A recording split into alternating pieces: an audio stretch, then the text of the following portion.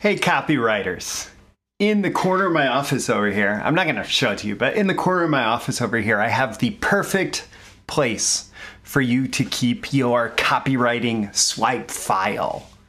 This storage facility right here is called a trash can, or maybe you call it a wastebasket or a bin.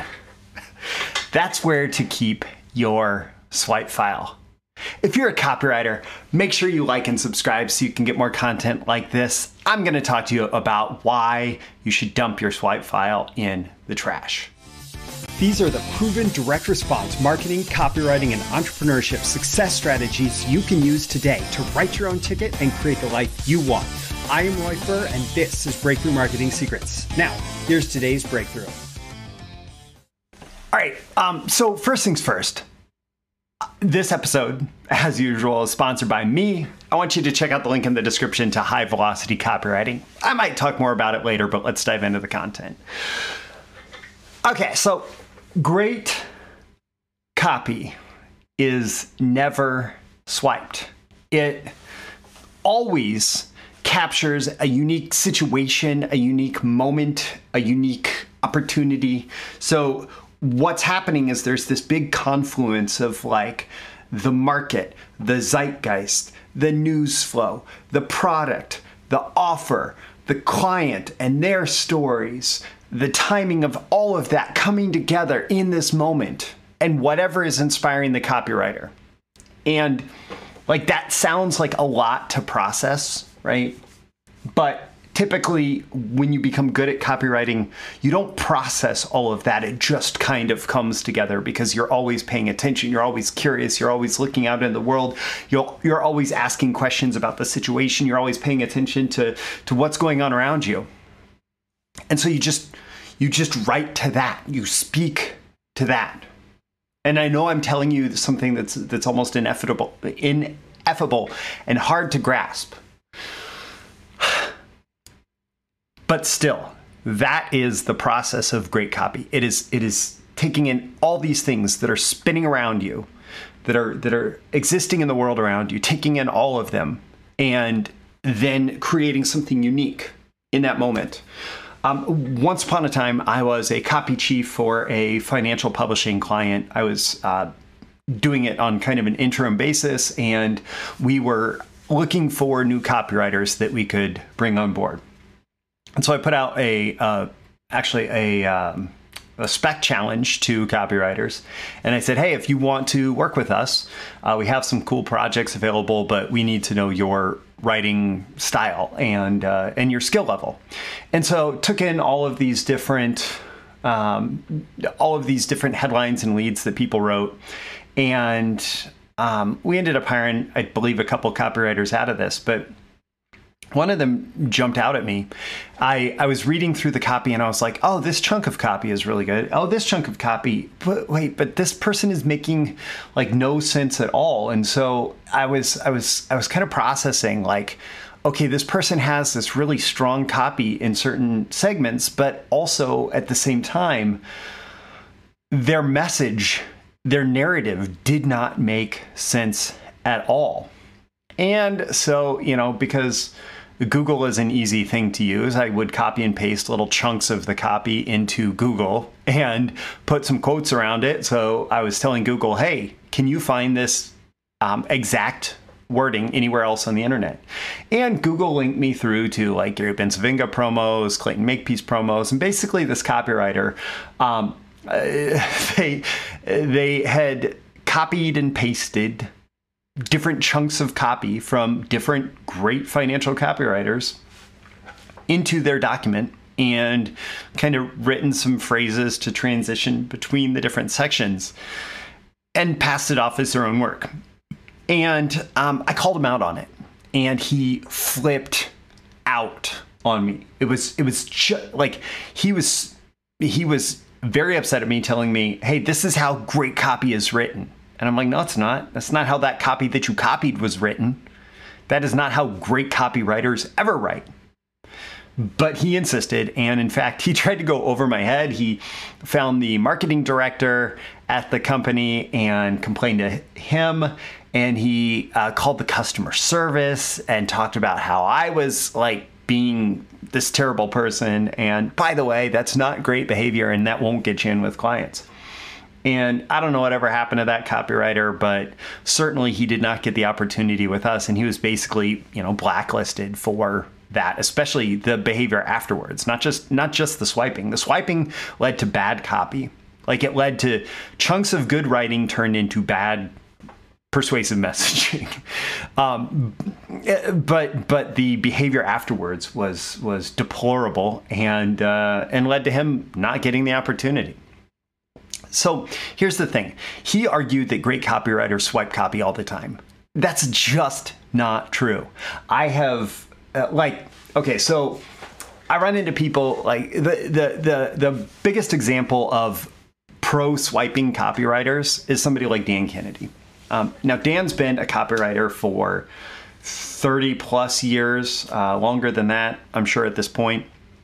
And he says he goes through his old promotions as he's starting to write copy, and he'll see a headline, and his headlines are often based on something before that, like even, that he didn't write. And he'll see the headline structure and he will be inspired by that headline structure to say, okay, I could go with that. And he chunks copy. And so he knows like what this is, what this isn't. Okay, so if I'm writing a particular promotion, I might want to use what this is and what this isn't copy. And so he's taking these chunks and he is inserting them into the outline, the project, and he might be inspired by some of the stuff that he's written before, right? So Dan talks about using the swipe file, but he's using it in this way where it's a idea generation tool, and he is not copying like letter for letter. Yes, we all as copywriters end up I have specific language that I use pretty much every time I write a satisfaction guarantee. And it's if I'm going to talk about a refund, there's language that I use. And so it becomes consistent from promo to promo to promo. But I know that in my head.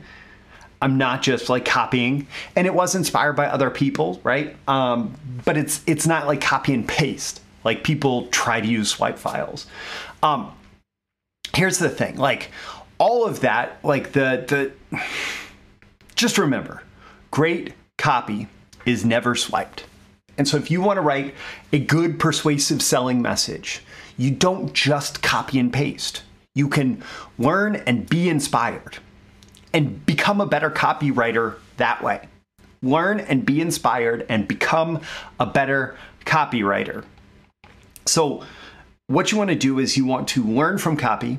You can look at what works. You can notice what works. You can notice what you see over and over again that seems to have some kind of scale, meaning often that it's that you can see that money is being put behind it, right?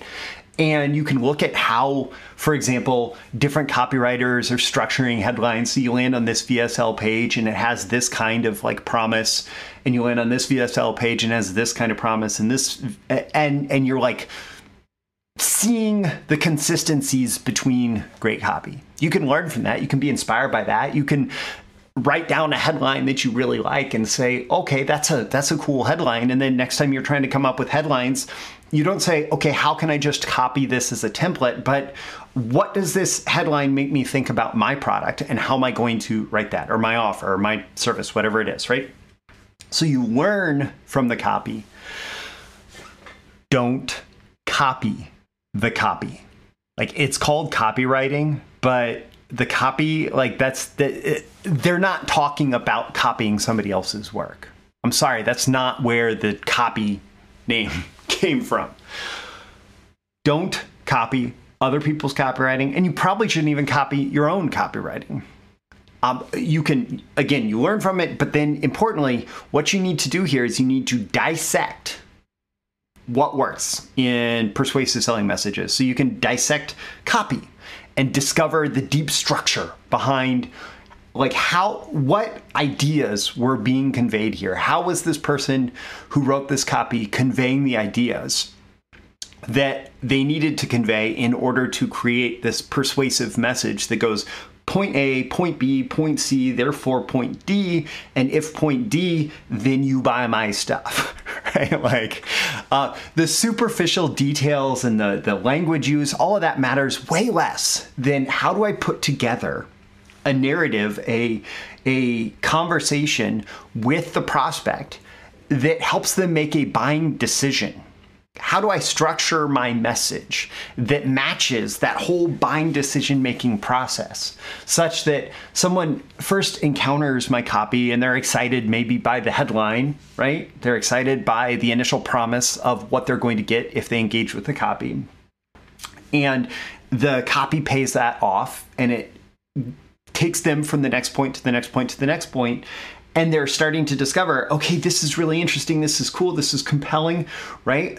Oh, this really makes me want to take a certain action in my life to get a certain result. Okay, if I take that action and I get that result, here's what my life is going to be like. Here's the transformation that I'm going to go through. And okay, so if I go through that transformation, that's going to make my life better. Now, how do I do that? Like, what's gonna make that easy and awesome and positive and all of that? Oh, it's going to be this offer that they have for me. This whatever they're putting in front of me, right? And so you learn to structure your message in a way that helps walk people through that buying decision-making process. And that has nothing to do with copying people's copy. And when you do copy people's copy, you're going to run into that situation like I talked about with the copywriter who submitted the spec challenge, that he was writing a message that was garbled. Like it was a bad narrative. He did not connect with the audience. He didn't think about, it was about investments. He didn't think about the investment implications of what he was saying. He didn't have any clear idea or perspective on the markets as they existed in that moment. It was just like, as I was reading it, I was like, this is strong words, but the words don't matter nearly as much as the message. And for that, I think about Bill Bonner, who taught me that when it's time to write, basically forget everything. So Bill was a copywriter, launched a little publishing company with a sales letter that actually could not be beat for like 30 years with any consistency. And then that sales letter and that little publishing company grew into a $1 billion plus publishing empire based on direct response copy. And Bill said that, as a copywriter, along the way, he and his copywriting team have learned 5,000 plus different copywriting secrets. And all the different techniques and tactics that you could use as a copywriter. And it is important to go through the process and learn these, right? But when it comes time to write, that's not what Bill focuses on. And that's not what he encourages his best copywriters to focus on. When it comes time to write, you put your prospect hat on and you say, what's the really compelling, interesting story in the market? Like, what do I want? What's going to get me there? What am I afraid of? What's going to protect me from what I'm afraid of, right? And you find what that story is, and then you take off your prospect hat and you put on your copywriter. Take off the prospect hat, put on the copywriter hat, and you say, oh, that's a cool story. I could write about that story. How am I going to write about that story that is going to convey to my prospect the gravity of what they fear and the ease with which they can protect themselves from the fear if they purchase my product or service, or the value of what they desire and the ease with which they can acquire what they desire if they avail themselves of my offer. Right? So you tell that story in the most compelling way that leads to the inevitable next action of them pulling out their wallet and giving you money so that they can get the product or service. And so you forget all the copywriting rules. Like this is what great copywriters do. Yeah, we learn all the copyright. We learn the 5,000 copywriting secrets. And then we forget them because we find the story, the message that is exciting, that's thrilling, right? And then importantly, learn to trust your own voice. And this is only going to come through practice and through repetitions, right? Your nervous system is going to learn this process. Your emotional and logical process that leads to banging fingers on the keyboard to write copy is going to is going to learn this process. And so it will get out of the way and like just let you flow, let your voice flow. So that you can find that message that gets you excited, find the story, find the narrative that gets you excited, find the big thing that you want to talk about that your prospects are going to be interested in. And decide on the action that you want them to take. And then just let your you out, like let your voice out. And sometimes as a professional copywriter, freelance copywriters, whatever, we are under the constraint of having to write in a voice that is our client's voice, but recognize that even within those bounds, there's certain rules that mean that it becomes your client's voice. For example, one of the easiest rules to make something your client's voice is to actually just figure out what their stories are and tell their stories. Right? So you're writing in your client's voice, but let yourself write in your voice as well.